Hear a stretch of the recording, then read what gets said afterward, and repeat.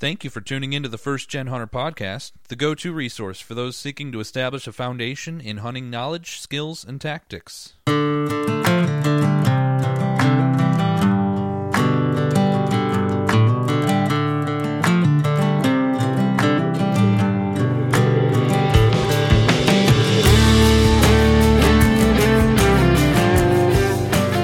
We are here tonight for selfish reasons, and I can't fully explain my selfish reasons yet. Alex knows, and our guest Cody now knows because I told him. But no, just on top of that, we're going to talk elk, okay? So you can probably guess what the selfish reasons are for that. And you can probably guess, you know, when I say Alex knows what's going on, you probably can put two and two together, which is a great time, by the way, to remind our listeners. You know, I was thinking of this today while I was working out in the field, Alex. I always do the little commercial at the end. Let's get people, let's keep them on their toes here a little bit so they don't become an ad skipper. Yeah, I'm guilty of that too. But I try to work the ads into regular conversation to make him easier to listen to. But Alex is truly the best in the business at planning hunts. He's always talking with people, trying to help them. He's also the most organized person I know. And he keeps track of everything very well, and he has to. So you don't have to worry about, you know, those horror stories where somebody sends somebody their money and they never get a product in return because the guy is so disorganized or whatever. Alex will take care of you to the end, and he'll instantly increase your odds. I would even say probably double your odds of success if you go with Alex, just because he's been there, hunted that, and if he, in a rare case, hasn't, he knows multiple people who have. He gets on the phone with them, picks their brain, finds the best info he can, and your chances are so much better. So just want to give Alex a little shout out. We'll do the regular ad at the end, Alex, but I just wanted to say that. You're a good man, and people need to know it. I appreciate it. Appreciate it. But the other guy... Well, hold your secret tight, though, until you let it out. That's right. That's right. The other guy on the line, though, tonight is a guy I've followed for a little while on Instagram. I don't know, maybe a year or so. And just been interested in the stuff he posts. He's got an eye for what people want to see. And that's important if you're going to have a successful Instagram account. And that would be Cody Idol. So Cody, I always liked the name Cody, by the way. You know, when I was in grade school, I had a friend named Cody Grove. And he was kind of a little wild child, but we were good friends. And because of that, I've always had a favorable opinion of the name Cody. But Cody, thanks so much for coming on the show. Yeah, man. Thank you guys for having me. Glad to be here. Yeah, for sure. You know, I didn't know this until you said this. So this being the First Gen Hunter podcast, I obviously didn't grow up hunting and in the hunting circle. But you mentioned to me that your dad, he started North American Whitetail magazine? Yeah, my dad, Dick Idol, and another gentleman by the name of David Morris, who, if you ever saw Tecumate, his yep. David's a great friend of the family, but and lived out in Montana. I think he's originally from Georgia, but had a place just down the street from where I grew up out in Big Fork, Montana.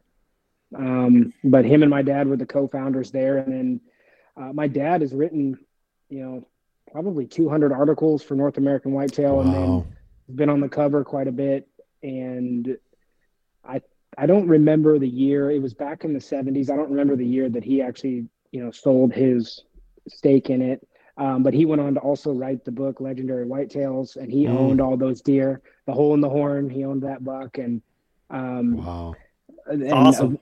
Eventually sold all those, and he's now in the Outdoor Legends Hall of Fame there in Nashville. So that's so he's got crazy stories, and I know we talked doing a couple crazy stories, and the one I'll tell you here in just a few is one of his. But I was very fortunate to grow up with him, and we hunted in Africa and did a little bit of stuff on the Outdoor Channel with Africa, and been up to Alaska and done that, and of course grew up in Montana hunting. So feel pretty blessed.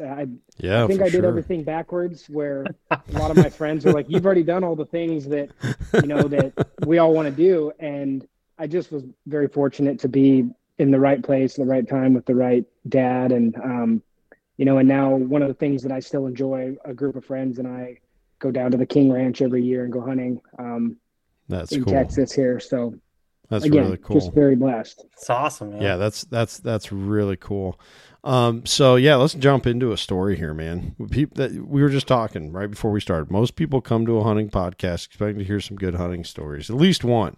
So we definitely we need one out of Cody here. And Cody said he's got 2 crazy stories for us, which are awesome.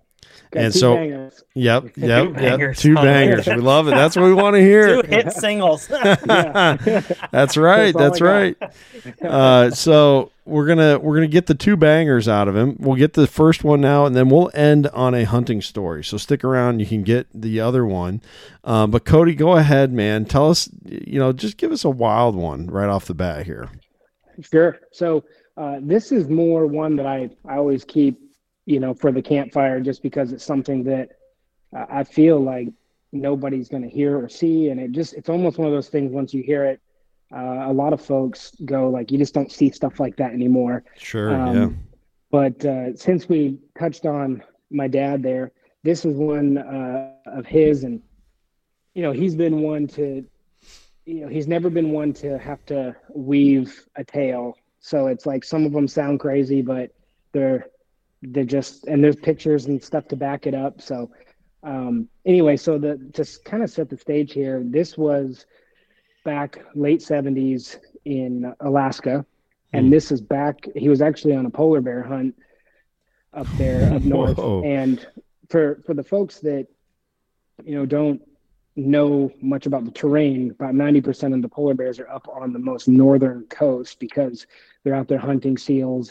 So they're not really, they're not prevalent if you go much more inland. You'll see one every now. I worked up there for about 4 years in the oil fields up in the Arctic, and I saw a few. But anyway, so as you can't fly and hunt on the same day, so what they do is they go fly, and they fly out over the polar ice caps. And just to set the stage here, if you've never seen it, I've flown over it.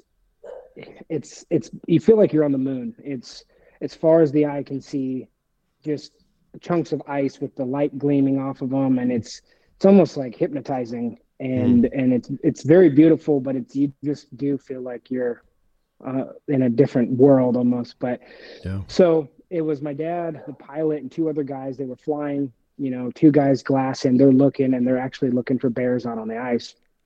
And normal morning, they've been doing this for a couple days, and they're looking out over the horizon line. And if you've ever been that far north, it's flat as a pancake. Like, you're just 360 degrees. You're looking at your horizon line all the way around you. And they notice a couple miles up ahead of them, they notice this big dark mass. And one of the guys points it out. So what is that? It's clearly something different than everything else they're looking at. So the pilot turns that way, and they fly up there. And as they get up closer, they realize it's got shape like an animal. So they're going, okay, this isn't a chunk of ice. So they get all the way up there. They come down low, and to describe this properly, it was a dead whale that had frozen solid, and apparently 2 big chunks of ice had pinched it together, like the pressure of the ice, and it ended up standing this whale straight up in the air, rigid, like stiff as a board. And they said that it was sticking out of the ice like about 50 or 60 feet. And so you just had this pillar. So they're already flying around it, looking, going, that's insane. I've never seen that before. So they fly a little lower, and this just keeps getting crazier. So, as my dad's describing it, he's saying, we're looking at this thing, and even the like fins and it's everything is just rigid, stiff. So they fly down to where they can actually get close enough to almost take a picture. and they're circling this whale, just buzzing around, just in awe of what they're seeing. And suddenly they look down, and there's a polar bear standing on the ice right at the base of this whale where it's sticking out, and he's beet red, head to toe, covered from nose to feet, beet red. And one of the guys says, I think that bear was up inside that whale. And so they lower a little bit more, and they're able to see like a hole, like a door-sized hole that's in the side of this whale. So they keep buzzing, keep circling. And over the next about 3 minutes, about 15 polar bears came out of the inside of this whale. And they were all in a group, all beet red, all standing out on the ice outside of the whale. And it, from what they described, they said they had to have been all up through this whale, all the way up to his head, like honeycomb style, eating him from the inside. It's insane. So there's your first banger. That's a banger for that's sure. That's not believable. That is a banger for sure. Yeah, it is. Oh my goodness. Wow. Think of the mass inside of there. You know what I mean? Just like that thing could have easily just tipped over with that many bears in there, Yeah, but that's like the good stuff there. That's what everything up there wants to eat. Mm-hmm. Yeah. All the fat. Yep. Oh man, yeah. Blubber, man. And it's so hard for those things to survive, So when they come across something like that, like that's their, I mean, that could literally make the hardest part of the year for them doable. Oh, yeah. Especially, how much time could they spend going back to that? I suppose that would have been before hibernation, right? When they found that. Yeah, well, and interesting. Polar bears. I'm not a bear expert, but from what I understand, the male polar bear is the only bear in all of North America that doesn't actually hibernate. Oh, really? Because there's just not enough feed. They stay out and hunt all winter. The females still den up and have cubs, but the males stay out. That's interesting. Yeah, so definitely makes you wonder if in that area, if they had just a really good solid population for a few years after all those bears found a lot of good food. There's an excellent.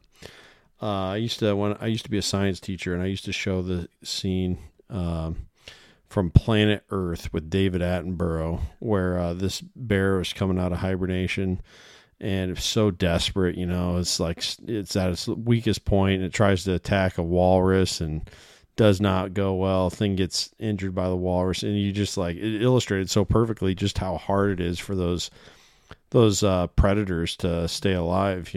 That's like we're all from the same era of growing up. Do you guys remember watching like Animal Planet when you were a kid? And it's like you're almost trained to like just root for the prey, right? Oh, get away. Right. But we should be much more sympathetic for the predator, because it is so hard for them to get what they need to survive, and they got to catch that animal. They got to make it happen. So a giant whale like that, man, that had to be just a huge gift for those things. And then for them to be able to see that, and they probably never would have, if they had just walked up to that thing, like let's say they had hiked across and came across something like that, I bet those bears wouldn't have even come out. You know what I mean? It was the agitation from the airplane circling it that forced them out. So what a crazy that is a banger. Did they end up getting any pictures or no? So he has like 30,000 old photos and reels from all these things, and he says that there is. It's like one of my life missions to get through all of this stuff and find some of these cool old, there's so much. Recently that came up more because he sold a part of his collection to a gentleman out there in the Midwest of just whitetail stuff. And there was some famous whitetails in there, and it's basically going to what's going to become like the North American Whitetail almost natural history museum. Oh, and very cool.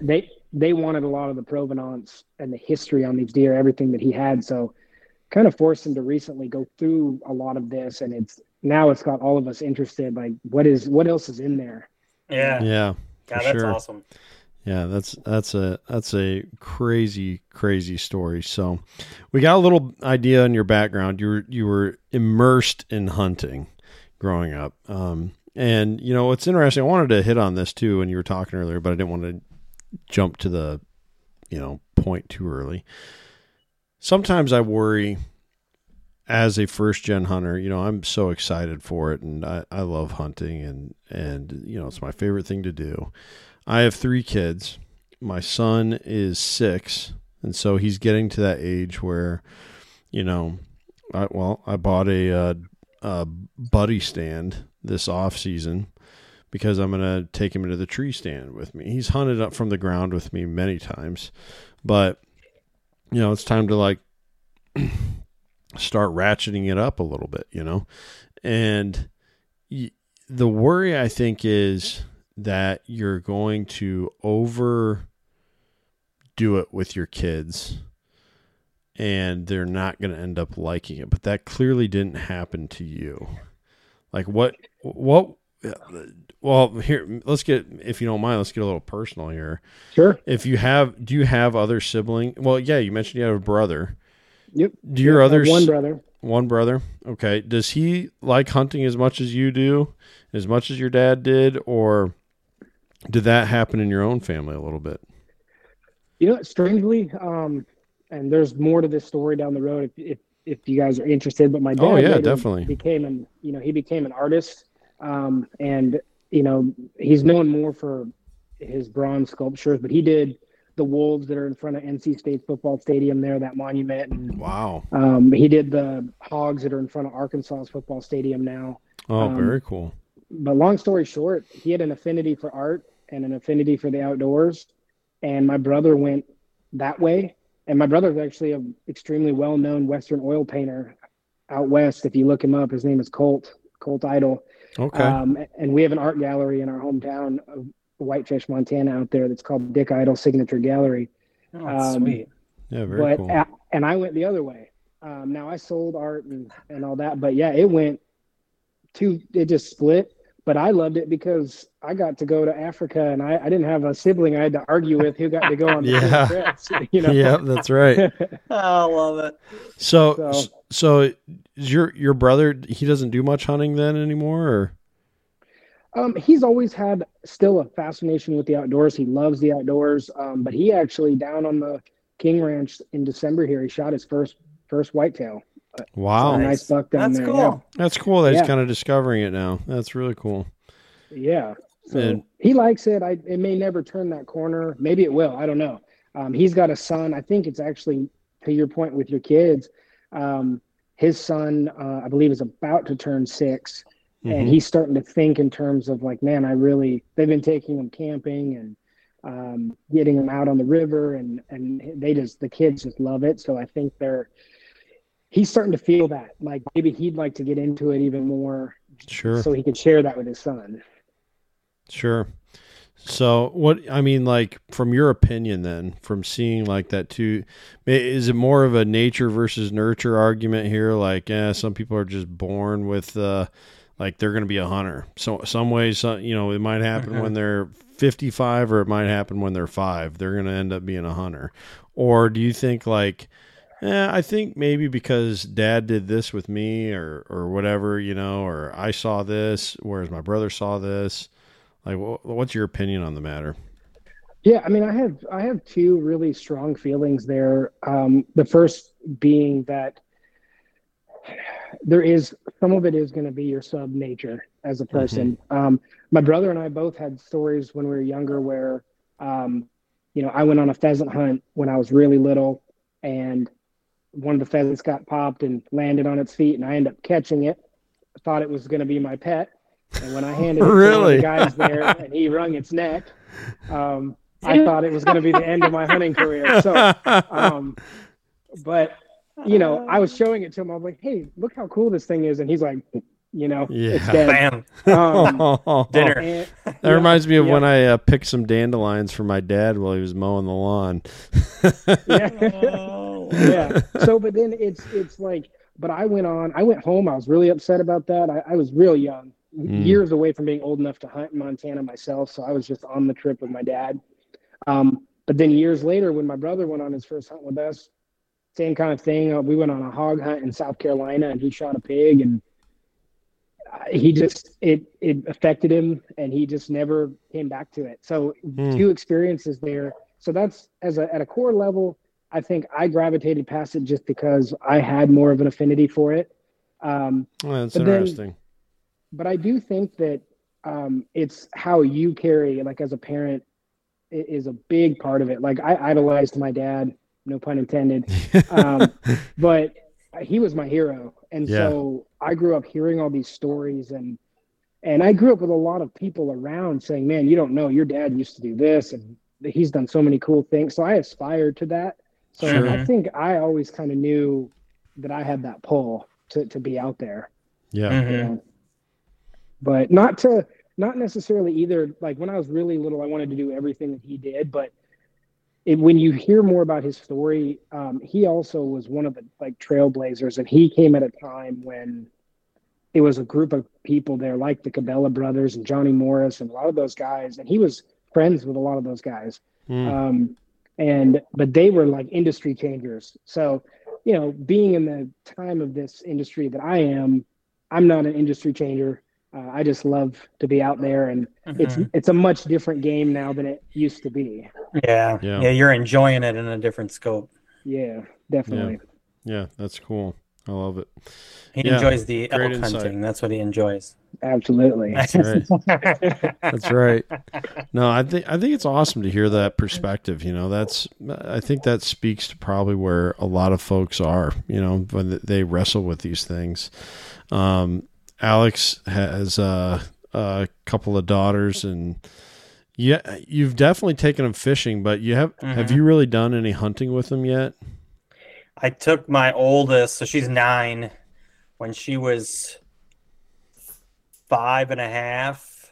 I took her out on a hunt with me, which really was basically, you know, we camped out and we did a little bonfire, and then we sat out in the morning and did some gobbling and heard some turkeys and something like that, you know. So it was really just more of exposing her to it.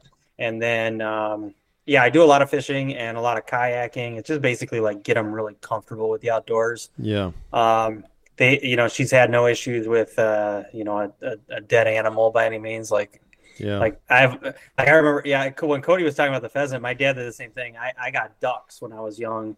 And, I thought they were pets because they would follow me around like I was a little mama. And then one Saturday morning, I have duck soup sitting on the counter, and I realized it's Mama Mallard in there. Yeah, that's right.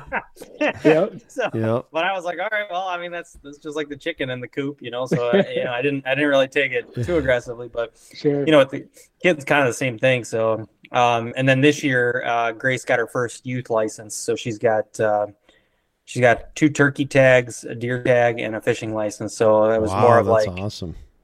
Yeah, in Michigan, it's if you're under, if you're 10 and under, it's $11, I think, and they get all that. So it was just super exciting for her to get it, you know.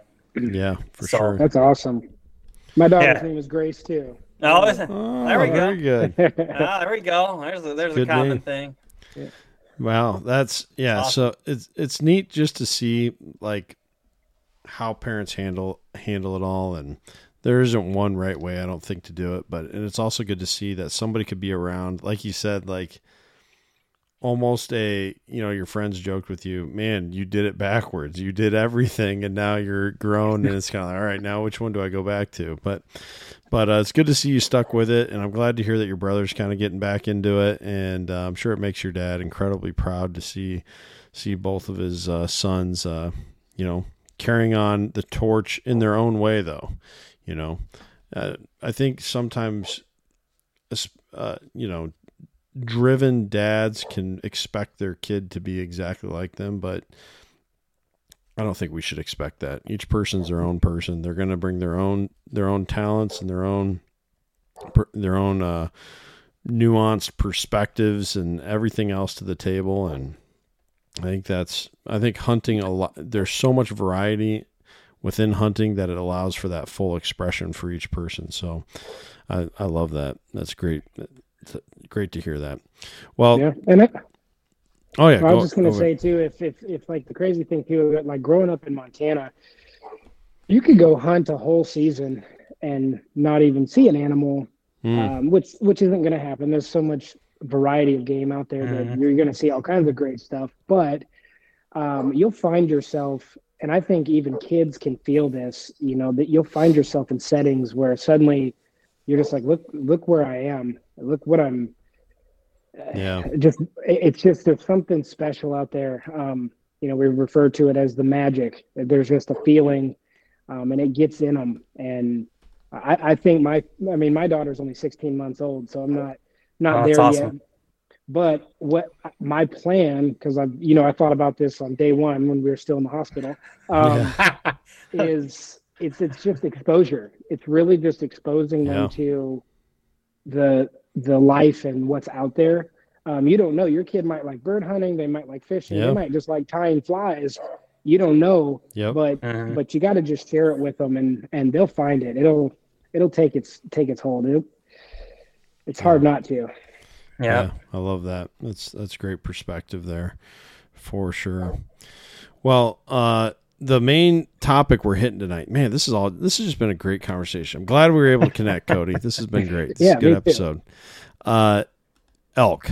I want to hunt elk, and I was thinking. I get a lot of thinking time while I'm out working in the field, Alex. But I was thinking. Yes, I know. I was thinking today. It's like everything seemed so impossible when I was first getting into hunting 9 years ago. It just seemed like, there's just so many things I gotta know, and slowly but surely. I kind of figured a few species out that I can hunt here in Iowa. And I'm not saying like I'm an expert by any means, not at all. But like I've gotten to a point where I can have some expected success each season, which is somewhere that if I really had to be honest with you, I wasn't sure I was ever going to reach that. Point being that once you start to like figure things out a little bit, you can build on that and you can tweak it and you can arrive at a point where you have a decent chance at having some success. And so I started thinking today, I was like, man, I wonder if that'll happen with elk. Will I be able to, first of all, transfer over much of what I've learned about hunting everything else I've hunted, or will none of that transfer over? Will I be able to do it enough like I did with these other species and kind of learn it through School of Hard Knocks and so forth, or should I, maybe approach it like a student and just do all the studying on it. And then when I show up, then it'll be like, oh yeah, this is exactly like I studied, so read it in a book. Right. Yeah. Right. The book says they're supposed to be right over there. Yeah. I would not recommend that option. I saw it on a magazine. But I mean, it does feel pretty daunting, now to be looking at that. And in many ways for my whole life, elk have felt totally out of reach and impossible. So that's, I don't expect you, Cody, to like make me feel totally, like, oh yeah, I'm ready to do this, by the end of the podcast. That's not going to happen. But just to kind of like get your perspective on it from a guy who's chased them around and grown up around them and even does a lot of shed hunting, which I love. You spend time with elk. And I know that here's how Cody's a good person, by the way. When I asked him to do this, he's like, hey man, I'm not an expert. I'll tell you what I know, but I'm not an expert. I love talking to guys like that because first of all, it means he's humble. And second of all, he probably knows a lot more than he's letting on, because that's how those guys go, and they find something that works for them. You know what I mean? How much of hunting is just you find something, you figure something out that works for you, and you repeat it, you replicate it, and of course you tweak it and stuff like that to try and tune it in better. But I'm excited to hear your perspective on this. So let's just go ahead and kind of start out, like going into the season, scouting, I mean, for whitetails, you always say, summer scouting is, sure, you can do it, but it is, other than inventory, it's not really telling you anything, because they're going to hit that fall shift once they go hard horned, and Yep. they're going to be in a, it could be a whole new group of bucks that you have access to now, as those bachelor groups break apart and so forth.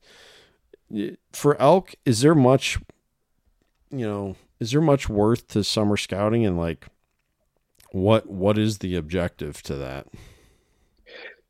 Yeah, I mean, I would absolutely say yes. And a big reason, again, this is going to range widely. I should say it's going to vary widely depending on the country that you're in, because like where I'm from, up in the high timber country up there, there's not a lot of vantage points. You're not looking for 1,000 yards. Mm-hmm. But if you're on the other side of the Rocky Mountains, over near more like the Missouri River over there, you might be looking at them from 5 miles away through a spotting scope. So that's part of it. And another is, but I would say yes, purely because elk tend to be in bigger groups, and you're not going to, I've seen 1,000, 1,500, 2,000 head of elk together out there in places. And I know there's some guys that have seen bigger groups than that.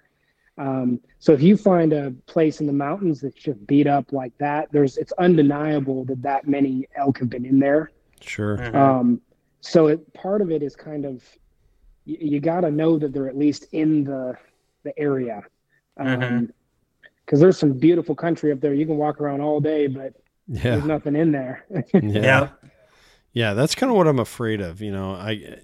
And so I did my first Western hunt last year with Alex. We did a spring bear hunt in northwest Montana, and I got that feeling like there's so much country here. If you went to the wrong spot, you could be miles away from any opportunities. And so I guess you're trying to keep that exact thing from happening when you're doing your scouting. You're like, okay, where are these elk at? I know if I go to this general area, they shouldn't be too far.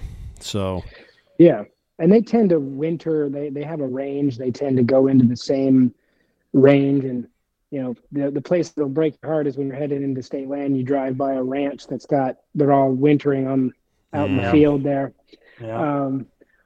But I guess another question I would have for you is, for what you're looking at, are you shooting to be in September in the rut when you do go hunt? Unfortunately, no, because that it just doesn't line up well for work for me. But so I'm a farmer, so that's a harvest time and busy time. But I'm looking more for like a later season rifle time frame. So I was gonna break this down here in a minute. So you're reading my mind here a little bit. So we're let's hold on that for just a few minutes here, because I want to come back to you on that and kind of delineate between archery season and rifle season, kind of what you're thinking and so forth. But you're also a fitness guy. What do you like? What if you had to limit somebody to 3 key workouts getting ready for elk season? What would those 3, like maybe 3 muscle groups or 3 basic exercises? What would you tell somebody to do? Well, first and foremost, if you've got access to some hills or some mountains, I'd fill up a pack with as much weight as you can bring yourself to do it, and start going and start doing that. Huh? Well said. Yeah. Well said. Because elk shape, there's nothing like it, man. It's just the vertical change, the kind of country they live in when you're in that mountain country. It's just a different kind of shape. But of course, having your legs strong, there's just nothing like feeling like you're on the stair climber off trail for 10 miles. Yeah. The last elk that I did get, I think that weekend, my buddy and I, we were about 6.5 miles from the truck, and we were off trail. And I think I lost about 15 pounds that weekend. Wow. And when we packed the elk out, big time grizzly country, we actually had a cow that he had shot a couple days prior that a grizzly buried. And he had left his gloves over there at that carcass, so we went back to go get them and didn't realize until we were on top of it that one had been buried right there. So pretty eerie. We missed. It's got to be sketchy, yeah, for sure. yeah. So that was in Montana, I'm guessing, right? If it's a grizzly country like that. Yep. Northwest Montana, up actually in between Glacier Park and the Bob Marshall up there. Actually, this section too is where they release a lot of the problem grizzlies that they want them to either push off into the Bob. So it's especially populated with grizzlies, and then lo and behold, we go down there and find this one buried. I've got one down up on the ridge above us that we were headed to. So of course, we make the first trip out of there, the 6.5 miles back, but we got to come back for one more round. And we came in on the mountain above when we came in and watched what was left of the meat for about a half an hour before we went down there and picked up the rest of the stuff. But it'll get your attention. And I've never done 6 miles with an elk quarter so fast because we knew he was there and the tracks were massive. Huge. Yeah, we had about 1.5 inches of fresh snow so we could see his tracks, all blood and mud, just probably about a 7-inch diameter track. And, but we got out of there without incident. But that's good, man. Oh, that is the stuff of nightmares there, but also exciting.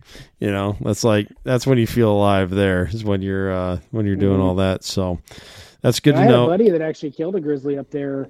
A couple years prior in the same area, shot a charging bear when he was on an elk hunt. He had no choice, and he went through the proper routes when the Fish and Game came up there. They investigated it. They decided that it was self-defense, and then they all packed the bear out of the backcountry. But I saw pictures of it, and it was, point blank range.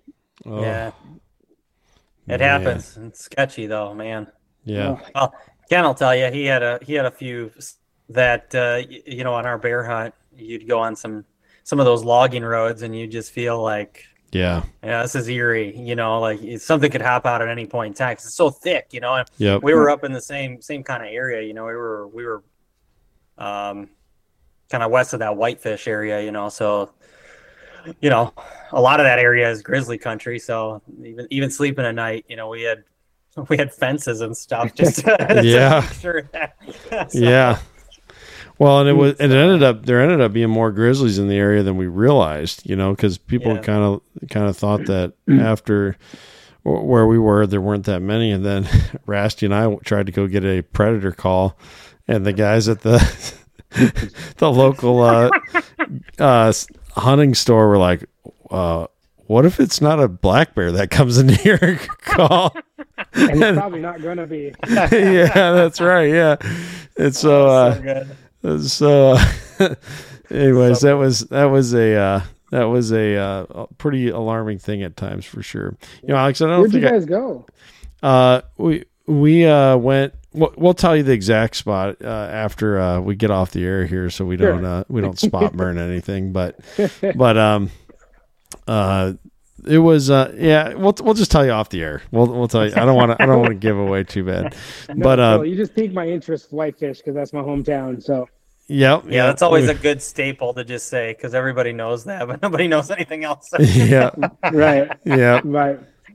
But no, it was beautiful country. There were a lot of bears in the area, and it was a tough week of hunting though for sure.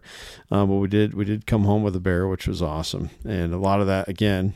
Going back to Alex, it's because Alex's hunt plan was so good for us that it put us in the right position. But no, Alex, I never told you the last night that Rasty and I were hunting. We're kind of doing our Hail Mary, trying to fill our second tag, and we drove way up this one mountain that we kind of went like maybe halfway up our first day. And, at that point we're just road hunting because it's the last few hours that we have before we got to head back east. And, we went up to this spot and like you said, Alex, it was this like old, it was still open, but it was an old logging road. And it was just like that kind of getting dark time of night.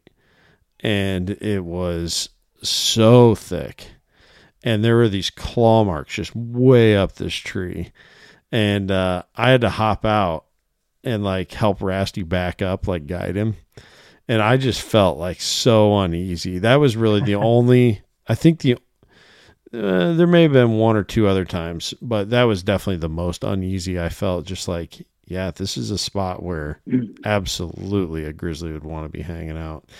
And yeah, it makes the hair stand up on your neck a little bit when you feel that. But okay, so scouting's worth it. Find those elk, stay in there, get into their general area. Now let's go ahead and let's get like a little I'm going to have you put your elk biologist cap on here for a second, Cody. Let's just focus on the elk season, which does elk season end in November in most states? That's a good Alex question there, or Cody. I mean, I can only speak for Montana, but yeah, I mean, the archery season starts there in September. General rifle typically starts like third week, somewhere between like the 22nd and 25th of October, and usually runs all the way through that Sunday after Thanksgiving. So that's your last day. I can't speak to the other states. I haven't actually hunted in Idaho or Wyoming, but sure, they're most around that same ballpark, give or take. Montana's actually got a pretty liberal time period on there, especially with their general. So then let's focus on that then. September through November.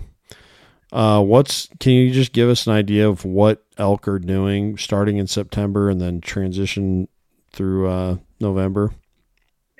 Yeah. So in September, you're starting to play the game of when's it going to get cold. That really affects when they start moving. But the biggest difference, obviously, between September and out in November is they're not typically rutting in November. And so your tactic is two completely different things. In September, you want to be calling, bugling, getting them in. And that's the fun stuff where you get a bull screaming at you. And, every time they're screaming, you're closing the gap and then you're talking to them, getting them in. But you get to see all that activity, and there's nothing quite like having screaming bulls around you. If you get, and how the rut, how long it runs, it somewhat depends on the area, how many elk are in there. And again, if it's, when we have years that are unusually warm, because usually in September, you want to start getting to where at night sometimes it's getting down to freezing. And a lot of times you'll get snow in the high country, maybe not down in the valley floors yet out there. But moving on into October, the more snow you have, it just even though the rut might be over, it makes tracking easier. And if you get a shot at one, you can follow a blood trail. But it's interesting because I'm not a big bow hunter. I've got friends that if they listen to this, they're going to be laughing because they've been giving me a hard time forever. Actually, my good buddy Bryce, who is a big bow hunter, who's been giving me a hard time for years because I just won't quite pick up the bow the way he wants. I told him I was going to do this with you guys, and he said, "Well, why'd they call you on?" I said, "Well, right? They want my bow hunting expertise." And he just said, "I hate you." But so I spent more time, like that time of the year for me has typically been I'm glassing, I'm scouting. I've kind of, at least amongst my group, like I've got the reputation for having the eyes to spot game, and it's something I've always been. It's been a thing that I usually see them. It's a good skill to have. That's a good skill to have. So yeah, but if you're hunting in September, you're watching the rut activity, you're wanting to hear them, bugling more and more. If you know some elk are in an area and you can get on some cows, if you know where they're staying, you can get on the cows and bulls are coming. But like I said, the rut really depends on the duration, depends on weather and number of elk. And honestly, up there in the whitefish area, in that high country, it depends on wolves and stuff too, because if their wolves are really prevalent, the elk don't talk as much. Mm-hmm. And they're in there, but they don't want to be ringing the dinner bell. So they've been pushed around enough and they go quiet. So that's kind of part of the balance you face. Now you get on past September and you get on into October when the rut fades out. The game is completely different. You get into rifle season, obviously you're not bow hunting anymore. People are hunting out at 3, 4, 5, 600, 800 yards, depending on where you're comfortable. But also the game just changes because you're doing more of you're wanting to get vantage points. If you don't already have some located and you're wanting to watch the most promising areas you can from your vantage point, and if you can spot one from a long ways away, you can put a stock on them. But you're done with the rut, so there's no calling, there's no bugling. You're more, if you're going into the wilderness and you don't already know where some elk are, let's just say you're going in like, hey, come on, we're going out, we're looking for elk today. Kind of your tactic at that point, like I said, you can either ride a lot of country like you were talking about. Montana's got 1 million miles of those mountain dirt roads that just have numbers. They don't have names, Yeah. But if you can get in the high country and get some vantage points, and that's kind of the best way to start to look for them and to get on them. But it's when you're in that high timber country, the rifle seasons, there's a lot of luck involved too to get on them, because you don't have 600-yard shooting windows up there. You guys saw it. It's block timber. Yep. Yeah.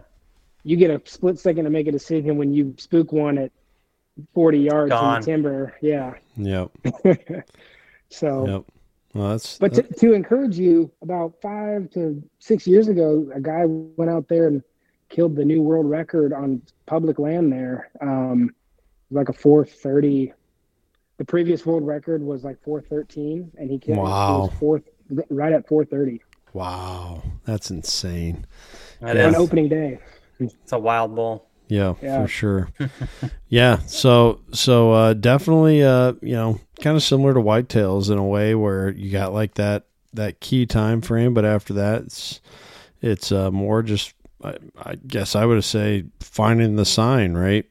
And getting to where are the elk now, instead of seeing them squirting out everywhere, calling and everything else. But Alex, I remember you sent me some video. I might bum some of that video off you and make an Instagram post with it.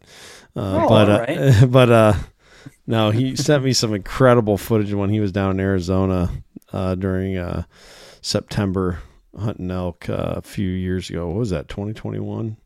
And just like that. The screaming and chaos going around with those giant bulls down there. Just, I was so excited. I was sicker than a dog with COVID, but I was so excited when I was keeping your hopes up. That's right, when you sent me that video. But no, that it gets me so excited. But then too, I like what's interesting, and I thought of this one other time in our conversation, and your name's Cody too, the DeQuistos. Cody DeQuisto, I heard in an interview once where he talked about how, it's almost like, I don't want to put words in his mouth. In fact, I'd like to have Cody on the podcast sometime. Maybe I should reach out to him, but I think he's a really, really good hunter. I don't think he gets enough credit for that. But anyways, I heard him in an interview once, and he talked about how, like living in his dad's shadow a little bit. His dad's, this incredible Andre DeQuisto, the incredible, like state record holder, in Wisconsin and wherever else. And I'm sure he's been featured in North American Whitetail a million times, and just, he's a legend, but he kind of made it his own way, and just seeing how consistently those guys have been able to do it. But so I bring up Cody because I thought of him earlier in the conversation when you were talking about your story a little bit, but then also I remember hearing another interview with Andre. Both the guys were actually on Wired to Hunt, so let's give Wired to Hunt a little shout. We had Mark back on here for our episode 100, and just a fantastic time Alex and I had talking with him. But when he interviewed Andre, I remember Andre talking about the rut in like the whitetail rut in like almost a derogatory way. He's like, yeah, well, I didn't get the buck that I wanted in October, so I'm going to wait for a present to be delivered to me during the rut in November. And that always stuck with me. At first, I was a new enough hunter. I was like, what do you mean? Don't knock the rut, man. The rut is awesome. But like, I started to really think about what he was saying, and what he was saying was, I like the challenge of figuring whitetails out when they're more like their normal selves. You know what I mean? Mm-hmm. And I think that's what, outside of the rut for elk, even though I've never hunted them, I got to think that brings a lot of that satisfaction. Like you talked about how you don't do much of the archery, and then you come in later in the year, you use the archery time for more scouting intel. And when you got to figure it out that time of year, you're figuring out elk more as what elk are normally doing. Would you agree with that side of it is just kind of more thrilling? Yeah, I think it is. I think it has it's almost like its own art form compared to hunting the rut. Rut's more action packed, but there's also this element of you're really on their turf, and you guys have both seen that country there. It's not for the faint of heart. No, no, not at all. Yeah. One of the things that was probably the most amazing thing I saw while we were out there hunting was a black bear go running down one of those drainages with deadfall everywhere. And that thing went hundreds of yards in less than 4 seconds. Yeah, exactly. And I'm like, and when I walked down that thing, take you an hour to do that. Exactly. Yeah. And I'd fall like 3 times, and this thing's on a full dead sprint over all that deadfall and everything else. It's just insane. But yeah. And I'm sure elk are the same way, those giant long legs, those things just move. Dude, they're up a mountain like that. I mean, it's wild. Yeah. So that's, we need to talk about that side of it too here. So I gotta push for Cody, if you don't mind. Yeah, go for it. As you're talking about it, so if you were to have preference, right? You had September, October, November. What would be your go-to month if you could always pick that month to hunt? Well, I've got to jump out and say September. Okay. The rut is it's just something else. It's nothing. The action and it's like. But I will say this, admittedly, I haven't had great non-rut areas. Again, the district where I'm from is kind of widely known in the general rifle as one of the most difficult ones to get on good bulls because the country is so tough. It's so steep and thick. And I mean, this is one of those ones you take off walking and you're like, I feel like I've been hiking for hours, and you look back and you can still see the truck, Yep. It's just challenging. And then again, depending on how good a shape you get yourself into, elk are definitely worth being in the best mountain shape that you can be in. But I'd have to, if I knew an area, and I've got some friends out on the east side that actually, have more of the big ranch country where if you go ride for a day or go hike for a day, you're going to see elk every day. Whereas in that district up there, you might hike for a week and you're like, one day, they're there, but it's hard to be quiet. It's hard to get, a vantage point on them. So out in that district up there, Northwest Montana, I'd say the rut for sure. And those big bulls with all that thick stuff, they come crashing down through all that thick, nasty stuff. And sounds like a herd of elephants coming through. Yep. But that I'd have to go rut, but gosh, I like elk hunting from start to finish. So it's a hard choice. Yeah, totally. My other question to you is, as we're talking to progression, and this is, I'm asking this for Ken, Dan, obviously the listeners, right? If you haven't hunted elk, but what's your strategy difference? Obviously you're calling in September. What's your strategy aside for glassing, which I I highly agree with. But what other changeovers are you looking for in either environment, weather, food, water? What's that change for you come October, come November?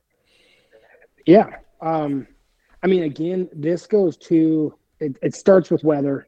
Um, you know, uh, when you have a ton of snow in the high country, it'll push them down. So you can kind of go off of elevation a little bit. And then again, I mean, I went over near Dillon, Montana a handful of years ago, and at noon it was 35 below. And they move a ton when it's that cold because they have to. And so, gosh, I hope this isn't too vague of an answer, but it really depends on the country, because if you divide Montana down the Rocky Mountain front, you've got like the Great Plains on one side, and you've got, British Columbia basically on the other side. Yeah. And it's the temperate rainforest. And I've had much more time in that country. But if it's rifle season, I'm on the east side over more in the plains.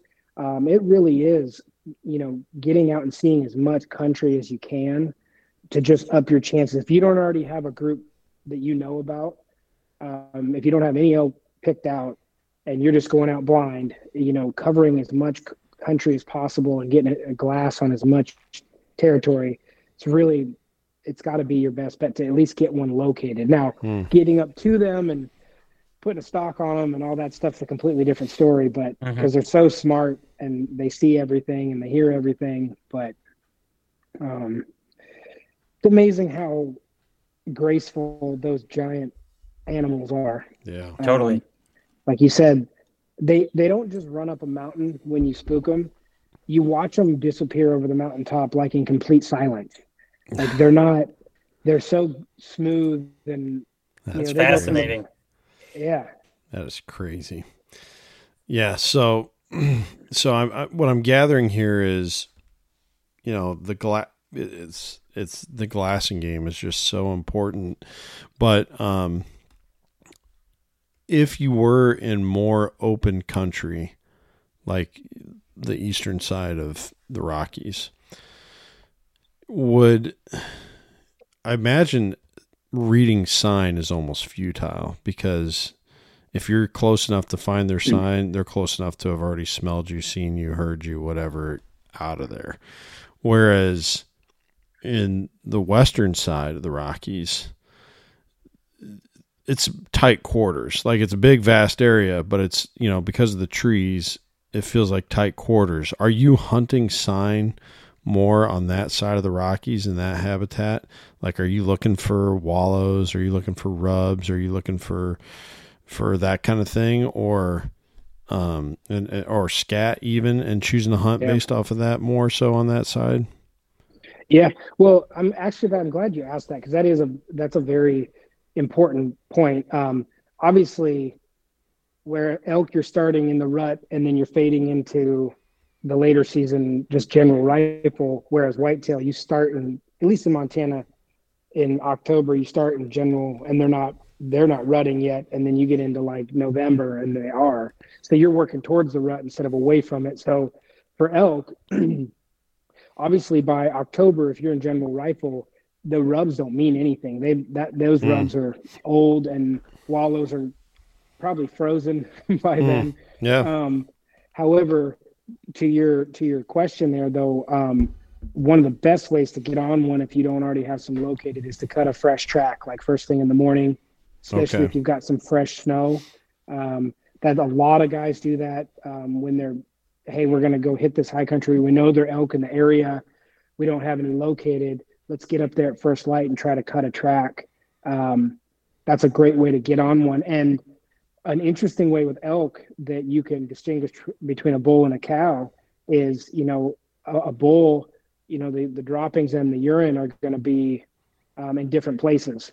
Whereas like with a cow, it's going to be right on top of each other. So, because everybody's spent 6 hours following a cow, hoping that it was a bull at some point.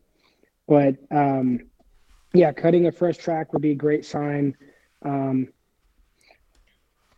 Gosh, snow versus no snow is a big one out there. Okay.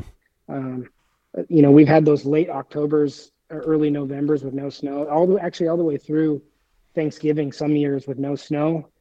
Gosh, you're really up against it to go out and find a bull. But then again, if you're in country, they're at least in there. There's always a chance. But there's a lot of luck involved at that point. Yeah, sure. So that then makes me think of this too. How key is elevation? So, like, to put my question in context here, when we did our spring bear hunt, I realized elevation was everything. Alex taught me that, and we could. My hunting partner Rasty and we saw that from like looking at scat too. Like you'd see like, obviously down in the lowest areas, that's where the deer are. Then you get up, a couple thousand feet. Now you're starting to see moose scat everywhere. You go up higher. Now you're starting to see lion and bear and elk. Is that like the same deal with elk? Like, do you have a specific elevation you're keying in on? Because for us, we ended up doing that with black bears, and I think, correct me if I'm wrong here, Alex, we've kind of like determined, at least for that point in the season, right around 4,000 feet was kind of the magic cutoff, right? And if you went up to 5,000 feet, that was almost too high. And so we stayed right around that 4,000, within that 1,000 feet. And sure enough, that's where we saw bears, and we saw almost all the sign at that that elevation. Is it that way with elk too, Cody? Before I say it all, I got to give you our favorite tourist question out there in Montana is, what elevation does a deer become? Wait, you cut out there just for the key part of your joke year. There. So good. So say your joke again. You cut out just at the perfect time. I think I know what you said, but oh no, the common question is, at what elevation does a deer become an elk? That's hilarious. That's so good. But no, in all honesty, I wish I had a better answer than this. But if you look at true elk biology, they by definition are a plains game animal. Yep, that's but true. They're so diverse that they can live in all the different elevations, and we've seen them all the way up at the top. We've seen them down in the valley floors. You're right. You get up above 5,000-6,000 feet, and the environment out there becomes a lot more harsh. Feed becomes less. But it really also depends on predators. They'll if the elk have to push down into the flats because there's a lot of wolf pressure and they don't get as much pressure, even though they're closer to people, they'll do it. And but yeah, I mean, I don't know whether it's elevation or it's the remoteness of the country. Okay. That's a question that I really don't know the true answer to. I think it's a little bit of both, but the high country is it's more private, more quiet, and big bulls can grow old and die without any pressure, hunting pressure in some of those places. So, but we've seen, 360s walking across on the highway down outside of town too. So, what I'm gathering is, and it makes sense because a black bear, yes, they can be prey to other big black bears or, a grizzly, but they really don't have that prey mindset, whereas elk do. And so they're going to be responding to where they sense that danger is lessened, and that's where they're going to migrate to. So elevation, not really something that, I suppose, like, let's say, this is where we joked at the beginning where it's like, maybe I should just read all the books on elk hunting and then I'll, go right out there and have 4 days to kill because I fill my tag so quickly.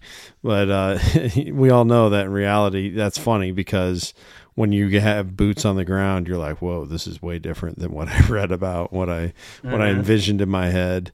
And so maybe you end up finding out, there is a trend in this local area that all the elk, we've only seen elk in between this elevation and this elevation. But other than that, sounds like not really a thing to prioritize. Yeah, and they're much harder to pattern than whitetails. Outside of the rut, a lot of those whitetails will walk the same trail every day. A lot of days at the same exact time. Yeah, and they're homebodies. Exactly. Elk, they're a little bit more sporadic. But another thing is you push them once and they'll move to another. They're gone. And even the way they spook. A whitetail, you ever jump a whitetail in the timber, pretty usually they're going to get up and run, but they're going to stop somewhere and turn back and look. Elk don't ever look back again. They get up and go. I think the one I spooked last season is still running right now. It's crazy. But yeah, that's good. That's good insight. I think that also has to do with food. When you're looking at it, like elk's food is, they're feeding on different things than a deer does. So to them, they can go over a ridge and get into another ridge or drainage, and they can eat over there too. Where like deer will tend to stay more towards their food source. So I think that has to do a lot with like they just don't care. They're like, yeah, peace out. I'm going out somewhere else because I know I got food in the other 4 miles down here. Right. So that is interesting though, because I've talked about that a lot, especially with the mule deer. A lot of times they end up cutting and doing a full circle and crossing right back over to where you were, and and they always stop and look back. So you're like, oh, spook them and just wait in the crosshairs. You're probably gonna drop them.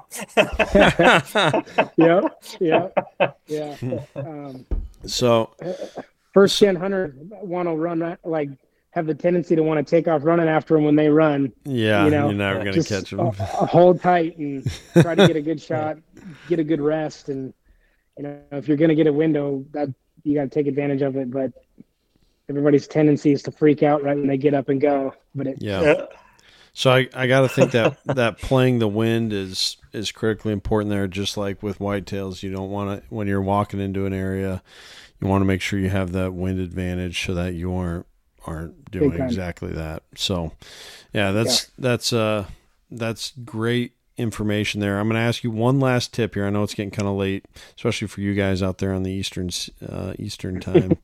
But when nothing else is working, what do you do? Like, what's your go-to move when everything is just like, man, this normally works, but it's not working this time? What do you do? Spill a bag of corn. No, I'm just kidding. Honestly, Cody does not illegally bait. No, and there's not even any legal baiting in Montana. You can't do it. No, honestly, for me, it sounds pretty simple. But if I've hit an area hard enough and it's just not happening, especially if we're getting later in the season. I have just pulled up the stakes and gone to a completely new area. Not something that I've never been into before, but somewhere maybe that I'd seen some other game. And now if it was rut, I'm saying, what would I do? I would start calling, hike to the next ridge, start calling again, try to get one talking. And I don't care if I'm pushing stuff out a little bit. Because if it's like pulling out all the bag of tricks, try to get one talking. Another thing that, I've done in the past with a good friend of mine is like do a push. Hey, we've been in here all day. I'm going to go up to the top of the ridge. You go to the bottom and I'm going to do a push through here and see if we can't, push something down because they're smart too. They'll hold in that thick stuff. If you don't push them, you could be all around them and they might sit tight. So, so either doing a push or just relocating and giving it another shot. I wish there was a cooler answer for elk, but man, that's a good answer. Yeah. Yeah, that's the kind of thing we're looking for. That's something people can put to work right away. So, yeah, good insight there. All right, we promised them one more banger. Sure. Yeah, another banger. Well, you guys will appreciate this one because this was right up somewhere in that country where you went bear hunting. Okay. But just to give you a little pre-info, because it just makes the story a little sweeter.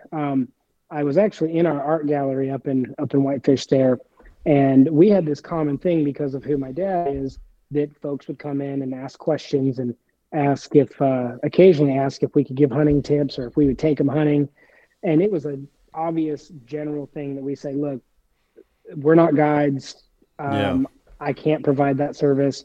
And then it was known that if I ever did say yes, that nobody can give me anything or pay me anything. I could take someone hunting out of the goodness of my heart. Yeah. So this guy comes in.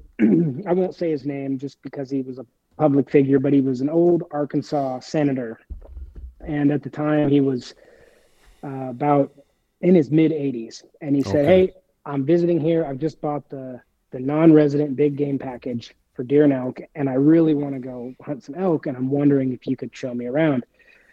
I said, I just felt he was a really nice guy. And look, okay, here's the deal. He told me he had his truck out there. I said, meet me here in the morning. I'm going to take you up to this really crazy high country area where I know there's some elk. I'm not promising anything. Don't give me anything. Don't pay anything. But, if you want to bring lunch, let's call it a day and we'll go. Yeah. So he meets me the next morning at 5 a.m. and we take off. This is about maybe 40 miles north of Whitefish. First light, we're going up this road. And the last detail you need to know is that I had passed on like 3 bears prior to this in the area that I was hunting before, because I didn't want to push the other game out of there. I didn't want to shoot in there. And I told myself, I'm like, if I see a bear anywhere else, like, I'm not going to be picky. I want to fill that tag. Mm-hmm. So we get on this dirt road, and this particular mountain road goes vertical real quick. Like, you're climbing within a few minutes after you leave the highway. And it's probably been light about 10 minutes. And I'm driving, and he's in the passenger seat. I'm drinking my coffee. And we get about 10 minutes up. It's just past legal shooting light. And this big black bear goes running across the road. And both of us are, oh, look, bear. Yeah. And I, without saying anything, kind of slow crawl in the truck and then pull over and stop. And he said, well, he's this old Southern guy. Well, what are you doing?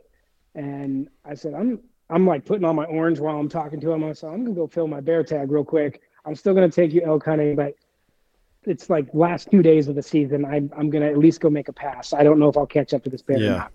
So that's the preset of the story, just to give you a feel for what we're at. And it's like right when you get off the road, I grab my gun, my tag, my knife, and that's it. And I take off, and it's vertical right from there. I mean, we're going straight up.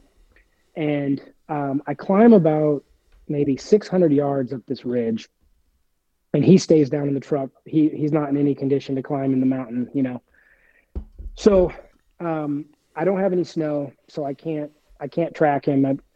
So I'm going straight up, just kind of guessing where I thought he might have run. And I get up to this big bench on the mountain, just this beautiful flat cottonwood meadow that just goes flat. That's awesome. And right when I get up off the vertical stuff and into the meadow, he's standing right there in the middle.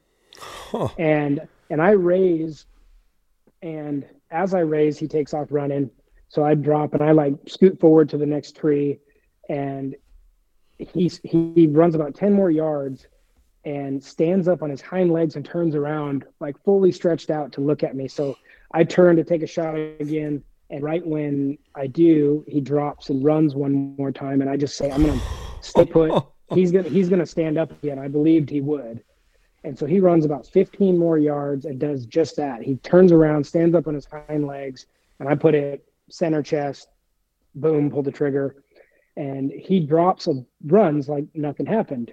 Oh.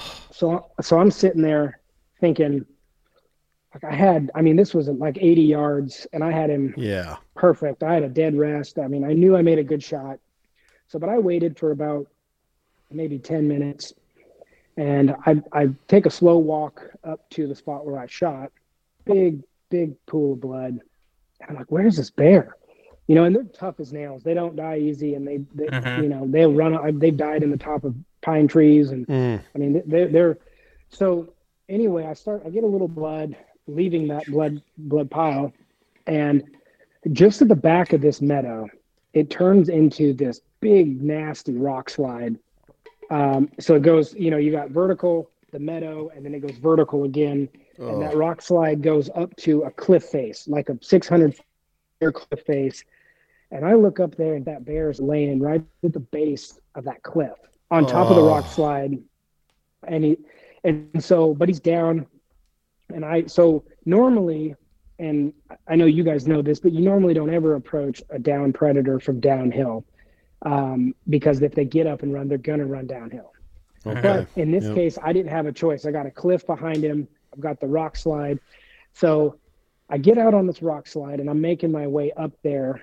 And these boulders in the rock slide each one's like the size of a car. So I'm not having a very easy time getting up there. I'm having to like jump from rock to rock and figure out how to, and I'm doing that. And so I work my way up there, and I get, probably 30 yards from him. He's got his back facing downhill. And I get about 30 yards from him, and I hear this big raspy breath from him. And I'm like, oh, he's still alive. So I raised up, I put it center mass, like right between his shoulder blades from the downhill side, pulled the trigger. And when I shot, I heard it thunk him. But when it hit him, that bear stood up on his hind legs and did the like boxer, like I just got my bell rung and I'm wobbling around. And when he dropped back to all four, he dropped into a full run coming down the rock slide right at me. And to this day, I don't think that he was charging me. I think he was trying to go past me. But why he had to come right through me, I don't know. I had a lot of space around me, but I'm standing on this big rock that I can't back up now because risk of falling. So I raise for the third time. Now he's coming right down. At this point, he's probably 15 yards. And I raised, and when I raised up, all I could see was black in the scope. And I just pulled the trigger again. And I heard it. It was like this all happened in slow motion, but I heard it, it went through his shoulder. We figured out later. And I heard it take a piece off of a rock and like ricochet behind him. And then, so I bolted my fourth and final round. And as I picked up, he ran right through me, like chest to chest of me. And, oh my goodness. And I raised. God, that's a wild story. And I touched off that fourth round. I shot him in the chest, point blank, barrel to fur, right as he hit me. And I shot him one more time. The muzzle flash was between us. He knocked my hat off. My gun flew off. I fell on my back, dropped my gun, and he rolled over the top of me. And actually, that rock I was on, there was about an 8-foot drop behind me. And he rolled off the backside. And he died right below me there on the, and I had nothing left because I was shooting a 4-round mag, my little Remington 270, like little featherweight. And I pick up my rifle, it's all scratched up, and I just, out of pure reaction, I raised up and I'm aiming at him again, out of breath. And like not really gathering everything that had happened, but just to kind of make it short and sweet here at the end, what makes this all so funny is I forgot about the Arkansas senator sitting down on the truck down there. Yeah. And I knew I didn't have any help. So when the dust settled here, I knew he couldn't get up there. So I tried to get this bear up on my back. I figured I'd leave my stuff. I tagged him, took a few pictures, and I tried to get him up on my shoulders. I just couldn't get him by myself. So I did gut him in the field. They didn't skin him or anything, but I got enough weight off him like that to at least get him up on my shoulders. So Mr. Arkansas Senator's down there in the truck. He knows that I left. And then he hears boom. And then, maybe 15 minutes later, he hears boom, boom, boom. Yeah. And then about an hour later, I come walking out of the timber with this bear on my shoulders. That's awesome. And I got blood all over my neck and my head. I got it dripping down my arms. And I kind of looked like Tristan from Legends of the Fall, almost, But I kind of put my tough face back on, and I got the bear in the truck, hiked down to a creek below, like took my stuff off, rinsed all the blood off, and I came back and got back in the truck with the senator, and I was like, all right, let's go get you an elk, and just like started going again. And he's sitting over there in the passenger seat, like staring at me like, who did I sign up to go hunting with, Yeah. But that's an awesome story, man. That's a story of a lifetime, man. Oh yeah. You're never hearing that again. That is such a great one. That's another banger. Cody does not tell no lies there with his stories being good ones. That was awesome, man. Well, thank you so much for joining us tonight, Cody. This is actually going to be the first episode. We may have a Pick and Bones that comes out before this one on maybe some elk gear or something. I need to coordinate that with Alex. But and who knows, maybe I'll have Cody jump back on for a 15 or 20 minute episode to talk a little gear with us and maybe some more of his exercise routine, what he does for elk. But I wanted to do kind of a little mini series on elk hunting. We've definitely talked elk in the past on the podcast, but I want to do a deeper dive this year. It's timely. Guys have drawn their tags. They know if they're going to be archery elk hunting here in the next month and a half, and just thought it'd be a good time to do that. So Cody, thank you very much for helping me break the ice on that. You're a great guy. Oh, for sure, man. It's a ton of fun talking with you, hearing your stories, hearing your insight and what's worked for you in the past and your perspective. That's what we're interested in. That's what tells the best story. That's the best content for the listeners, I think, when we get to hear that. And I think it's most useful because you're a real person putting these strategies into play, and you're obviously finding success from doing it. So it's critically important for not just the listeners, but me as well. And it helps give Alex insight too, as he plans hunts for people and gives him some ideas and stories to share, and another contact to maybe bounce things off of or connect other people with. So just a great opportunity to talk elk. Please remember this podcast is presented by Spartan Forge. Spartan Forge believes in what we're doing here at First Gen Hunter. They support us by being our leading sponsor, the presenting sponsor, and they have really been easy to work with because they stand behind what they do, and they believe in what they're doing. And they really, mostly meaning Bill, I know there's some other people involved, but Bill Thompson, the founder of Spartan Forge, former military intelligence, in fact, retired military intelligence, I should say, was at it for such a long time, took those skills to the deer woods, designed this incredibly powerful app. Alex has used it. You can actually see Alex using it if you look at, I believe, his latest film on YouTube with his Kansas whitetail hunt from last year. And you can see Alex using that exactly how it's designed to be used. I use it a ton. Almost daily. I actually used it while I was on vacation down in North Carolina. We had to park in a parking garage, and I'm like, I don't know how I'll find my way back here. Drop this little pin right here and made it happen. So worked great. And, you can use it for all sorts of things, but obviously deer hunting is the best. There's more coming here for Western hunting very soon.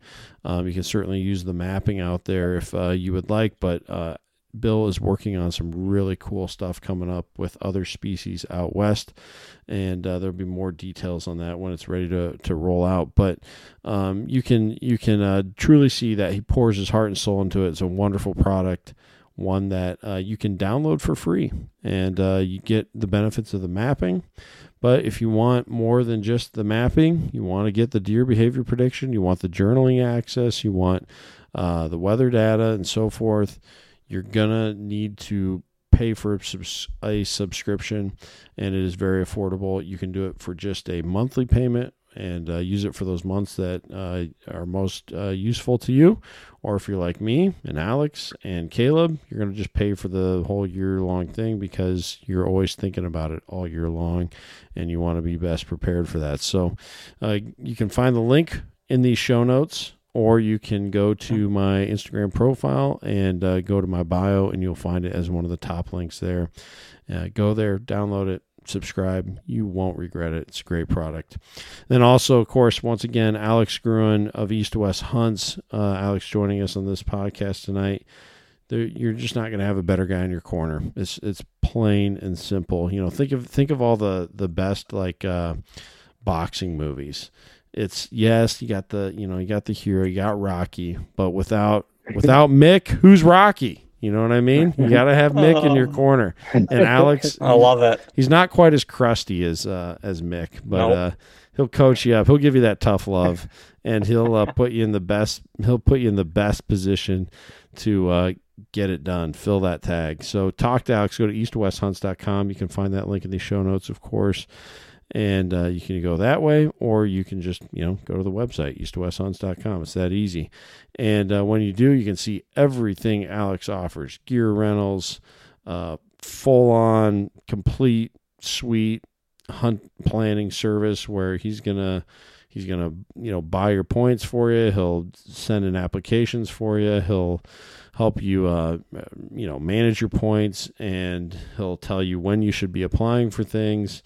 He'll take care of all of it, or maybe you want to do some of the DIY stuff. Well, then he'll be there as a listening ear and give you advice on what he thinks is their best approach. And then also he'll rent you the gear and send you waypoints and so forth.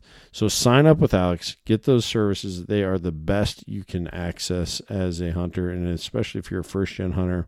We have such a steep learning curve. Having a good hunt planner is critically important. Use the promo code FirstGen10 when you check out, and you'll save yourself 10% off of that service. So, Alex, thank you so much for your dedication to this podcast through the years. I think we've grown a lot, and you deserve such a huge piece of that credit, man. So appreciate you believing in First Gen Hunter, believing in me, and being a good friend, and being a good resource for our listeners. So thanks so much for joining me again, Cody. Thank you, man. You're welcome back anytime. You're a great storyteller. You have a lot of great insight, a lot of great experience.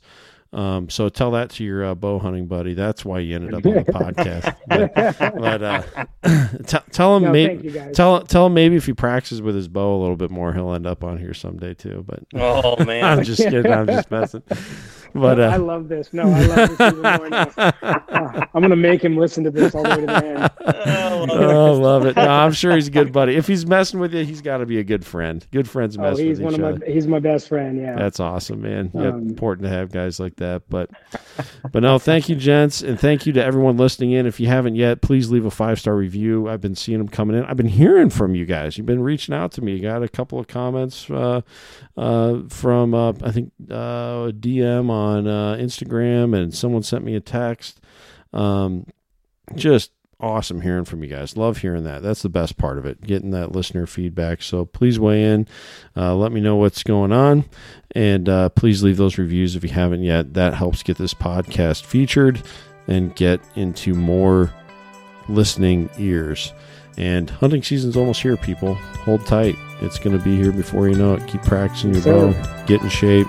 Get your gear dialed. Talk to Alex. Use the promo code. All that stuff. And until next time, take care and take someone